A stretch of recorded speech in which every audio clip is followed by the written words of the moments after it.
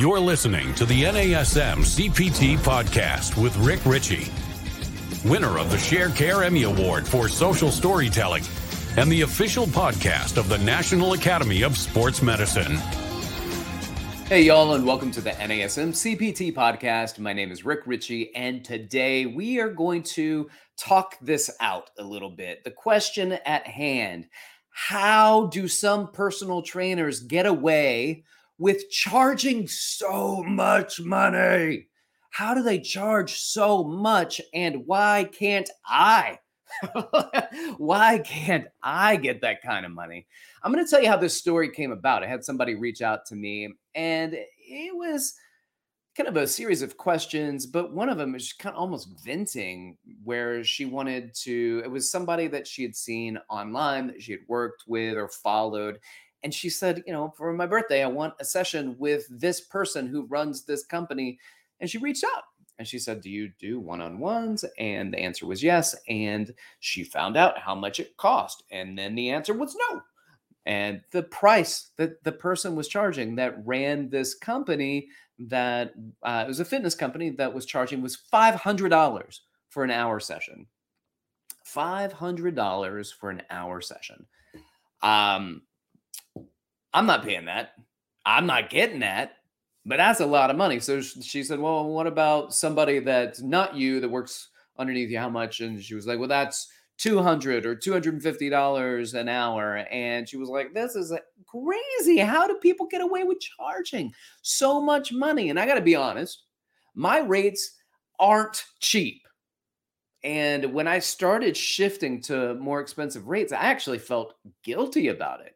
I felt guilty because a lot of the things that I do is because I want other people to have access to what I can provide. And so it was cutting a lot of people out, denying access essentially for my services. And I realized that, I had to back off of that, because here's why. And this goes back to what this other person was doing too, that she was a business owner.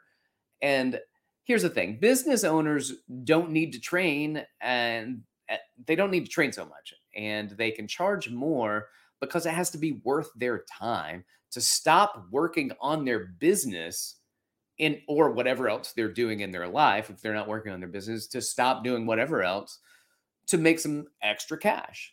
So for some people, it's just extra. It's a little extra money. This is not, the one-on-ones is not how they make their money. They are business owners, and to hit pause on the business to do a one-on-one training session, they charge a lot because it takes them away from the work that they do that helps them make money. And here's the other thing: they're probably not training a lot. I mean, if I were making $500 an hour, there's no way, and consecutively, I was doing 20, 30, 40 hours a week, I wouldn't even own the businesses. I would stop running businesses and just train people. I'm making attorney money, and I wouldn't even have to pay into the attorney firm. It would just be me making the money. That's good dollars. But some people, they're not training a full book of clients at $500 an hour. And if they are, more power to them, because even my producer, Eric, and I were talking about, what are we going to name this show? And he said, overcharging for personal training. And I was like, I don't know if they're overcharging. I don't know if they're overcharging, because they may not actually want to be training that much, and to be able to hit the brakes and take time to go train. Like, if I got a couple of clients that pay $500 for a training session, I will stop whatever I'm doing. I will stop training another person to train that person to make the $500. That's incredible, right? Here's the thing, and I want to talk about this, and stay with me on this, because there's an outcome I want to discuss with this. But with that being said, before I get there, I'm going to also say that you would think that the people that are charging this much money have advanced degrees in the field.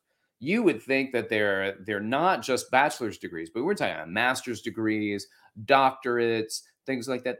Most of them don't. Most of them don't have higher education in the field necessarily. In fact, I knew a guy that trained at a gym that I was working at, as an independent trainer. He charged $300 per session. And I found out that he wasn't even certified. He didn't even have a certification, but he was one of those guys that were like, I'm so much smarter than certifications. I could write my own certification. They teach to blah, blah, blah. And he's going on about that. And I was like, oh, you must be so incredibly smart. But it's interesting how people kind of, if you create that thing where you're like, I am so smart and nobody can teach me anything, then if you get people to buy into it that have money, and people with a lot of money love to buy into the things where it's like, my trainer doesn't have certifications because he's so smart, he could write his own certifications. Some people are just looking for excuses to spend money. And I know all of you are like, who are they? Who are they? Because I want to train them. I want to train the people that are just looking for excuses to spend money. But how does it happen? How do you find these people, and how do these trainers get into the position to be able to do that? And I'm going to say this: it's a combination of business branding and your story. So your story sells a lot about what it is that you can charge. And business branding is the story of your business. And if it's just you doing one-on-one, then your story and the business brand are the same. They're synonymous, because your story is telling the brand, is guiding the brand, is identifying and defining the brand of your business. But it also it relies on the environment. The environment. Well, I live in New York City. I know people in Chicago that charge a lot. I know people in LA that charge a lot. I know there are people in, especially some of the bigger and very affluent cities, where it's easier then to separate the trainers that are starting out, the trainers that are new, with the trainers that are experienced. But then the experienced trainers and the trainers that are charging a ton of money, there's a big difference in how they sell the story. How do they do that? And the answer is, I'm not entirely sure how they do it, because if that were the case, I'd be the one charging that exact same amount. I'm with you. Like, if people are willing to pay it, I'm willing to do it. But here's what I want to say to you. This is the real takeaway here. They're not necessarily better trainers than you. And that's the most important thing. And you're thinking, well, maybe if I got smarter, maybe if I learned more, maybe if I got another degree. There are a lot of people with degrees out there, even advanced degrees in the field, that are training less than people who just got their certification. Because there's something about those people with their certifications. It's not the cert that makes them so appealing. It is them, their personality, the story that they bring, the way that they make you feel as a client. And there's a level of professionalism that's there. And I'll say, if you're just shooting from the hip and just making up exercises, and you're not documenting and you're not tracking it, then there's a chance that you're not separating yourself even from other good personal trainers. And you can be not great at programming, but still writing it out and having it all lined up where the people who are buying your services are thinking, this person is brilliant. And that's what we want. That's what we want. We want to feel that way. We want to feel like somebody's really paying attention to us, that people are spending their time on us. And if I can charge $500 a session, then I can really pay attention to the person that I'm training. Well, if you just started, you may not be better than people who are charging a lot of money. So with that being said, like, you're just starting out, learn the ropes, right? Learn the ropes from the corporate gyms and connect with some of the trainers and vibe with them and train with them and grow together. But at some point, as you progress, I think a lot of trainers aren't necessarily better than you. And if they are, follow and watch them and learn from them and progress like them, so that you're not just saying that person's better than me, but you're saying that person is doing things that I don't do. How can I do that as well? And so I think about it sometimes where people are like, oh, Rick's at the gym. He's not necessarily a better trainer than I am. And that may be absolutely true. I have a lot of great trainers at the gyms that I train out of. But, and I also document everything on my phone. And I can't help but think how many of those trainers look at me and they're like, Rick is on his phone again while training that client. I don't do that. I don't do that. This is all documentation, but I use my phone because it's easily accessible. I know some people that use iPads specifically so that other people around them don't think that they are on their phones doing something that they shouldn't be doing, that they're paying 100% attention to the client. But it doesn't make someone necessarily better at training. But can you deliver that program? Can I sell that to you? What are the other add-ins? Because here's the thing, when we talk about pricing, the price has to be worth the value. So the story is valuable.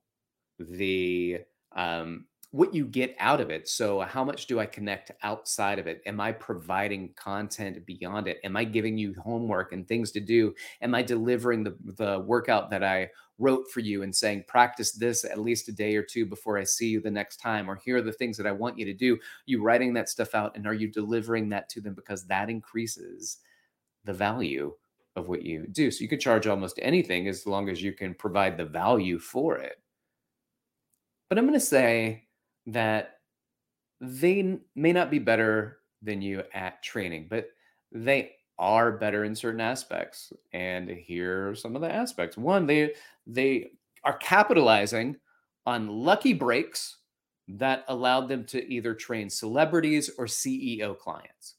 Somehow, some way, they were able to connect and work with a celebrity, work with a CEO, work with somebody in the public eye, and they deliver incredible. Maybe not necessarily the best training session, but the best experience. And that experience allows that individual to say, oh, you're my person. You're my trainer. And I might even tell some of my CEO buddies about it, or I might tell my celebrity friends or my agent about it, and then be able to deliver your services to other people. Well, guess what? All of a sudden, prices start ratcheting up. And I've had the opportunity to work with quite a few celebrities, but there's one thing that the celebrity clients that you might be getting really excited about, I'm going to be able to train a celeb, is that I had to shift my schedule around to train some celebrity clients, but they didn't live in New York. They were doing shoots, they were working on projects. What happens when the project's over? So I can charge a large amount to open up my schedule and go train them. And that's might be why. But did I scorn my clients? Did my clients be like, oh, well, I guess they're more important than I am? Because one thing I've realized throughout the years, training a lot of celebrities and things like that, is knowing that the money that an accountant pays me, or that an attorney, or that a stay-at-home parent coming to the gym pays me, it is the same amount of money that I might charge for, and it's not $500, so don't get me wrong, but I'm the same amount of money, or I'm losing money to move people around so I can go train somebody else somewhere else. So, like, why would I train these other people when my steady, regular business that is going to be the people that have been training with me for a long time and will continue to be training with me are currently training with me? So I hold on to the people that have been with me. And yeah, sometimes I raise my rates with them. We will talk about raising rates and inflation and things like that, maybe in another episode. But what else are they better at? Well, they might be better at networking. I mean, my goodness, you've got this celebrity person, and now you've worked and networked, and you're able to connect with more people. All right. So there's networking. That could be it. Connections, making connections. And that's not networking. That's how that person feels when you're with them. Are you connecting, truly connecting with the person that you're working with? Or are you just saying, hey, this is a good workout? Right? Because delivering a good workout is important, but delivering and creating a connection with somebody is vital if you want to continue to do that. They might be better at you at selling. Like if you don't buy into the value of what you're providing, then they're not going to. And so many of us are like, I'm so nervous to ask for $85 for a training session, for $100 for a training session, for however much money a training session. Well, that you're not going to charge $500 or $300 or $200. You're nervous at charging $75, $85, talking to people about money. That's not going to cut it. So they're better at selling. And in order to sell, you got to talk about money. It's not weird. It's the price of business. It's not weird to talk about business. Just like it's not weird to look at a shirt or a blouse and you look at it and you go, there's no price tag on this. How much is it? And they tell you, the person that you ask isn't going, oh, I can't believe they asked me that. I can't. I have to tell them how much money it is. And I'm so nervous. Why is that? Why are you nervous? That's how much it is. That's how much it is. It'd be the same thing as if there was a price tag on there. I mean, you put a price tag. You say, this is how much I cost on my website. People know. Can you sell that? We talked for a moment about branding, and I think branding is a big part of it too. Are you able to deliver a story? Do you have a story that you can share and a story that is of value to the people you're selling your services to? Can you do that? What's your story?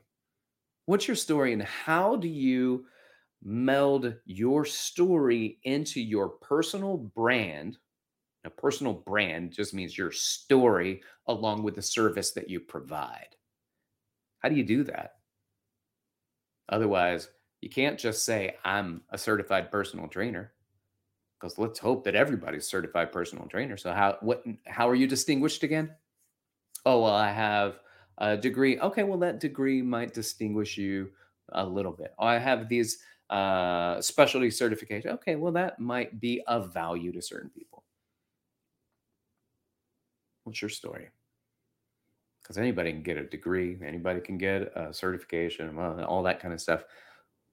But it's your story that nobody else can have, which means if I train with you, nobody else has you as my trainer except for a handful of other people. So I am a part of your story. I'm a part of your brand, and that is valuable to people. What are some of the things that they're better at than you? Well, branding, business, selling, connections, maybe, networking, maybe, and maybe they just got lucky. But one thing they are likely not better at than you is training. So you keep learning, you keep studying, you keep making applications, and you just keep being an incredible trainer. And then you can work on all the other things to help magnify your business. And if you ever make $200 an hour, $300 an hour, please reach out to me and tell me how. Thank you so much for listening. I appreciate it. If this struck a nerve with you, please make a comment, like, share, subscribe, all of those things. You want to reach out to me about ideas for topics for me to talk about on the show, feel free to do that. You can do it on Instagram. You can DM me at dr.rickrichey, or you can email me at rick.richey, RICHEY, at nasm.org. This has been the NASM CPT podcast.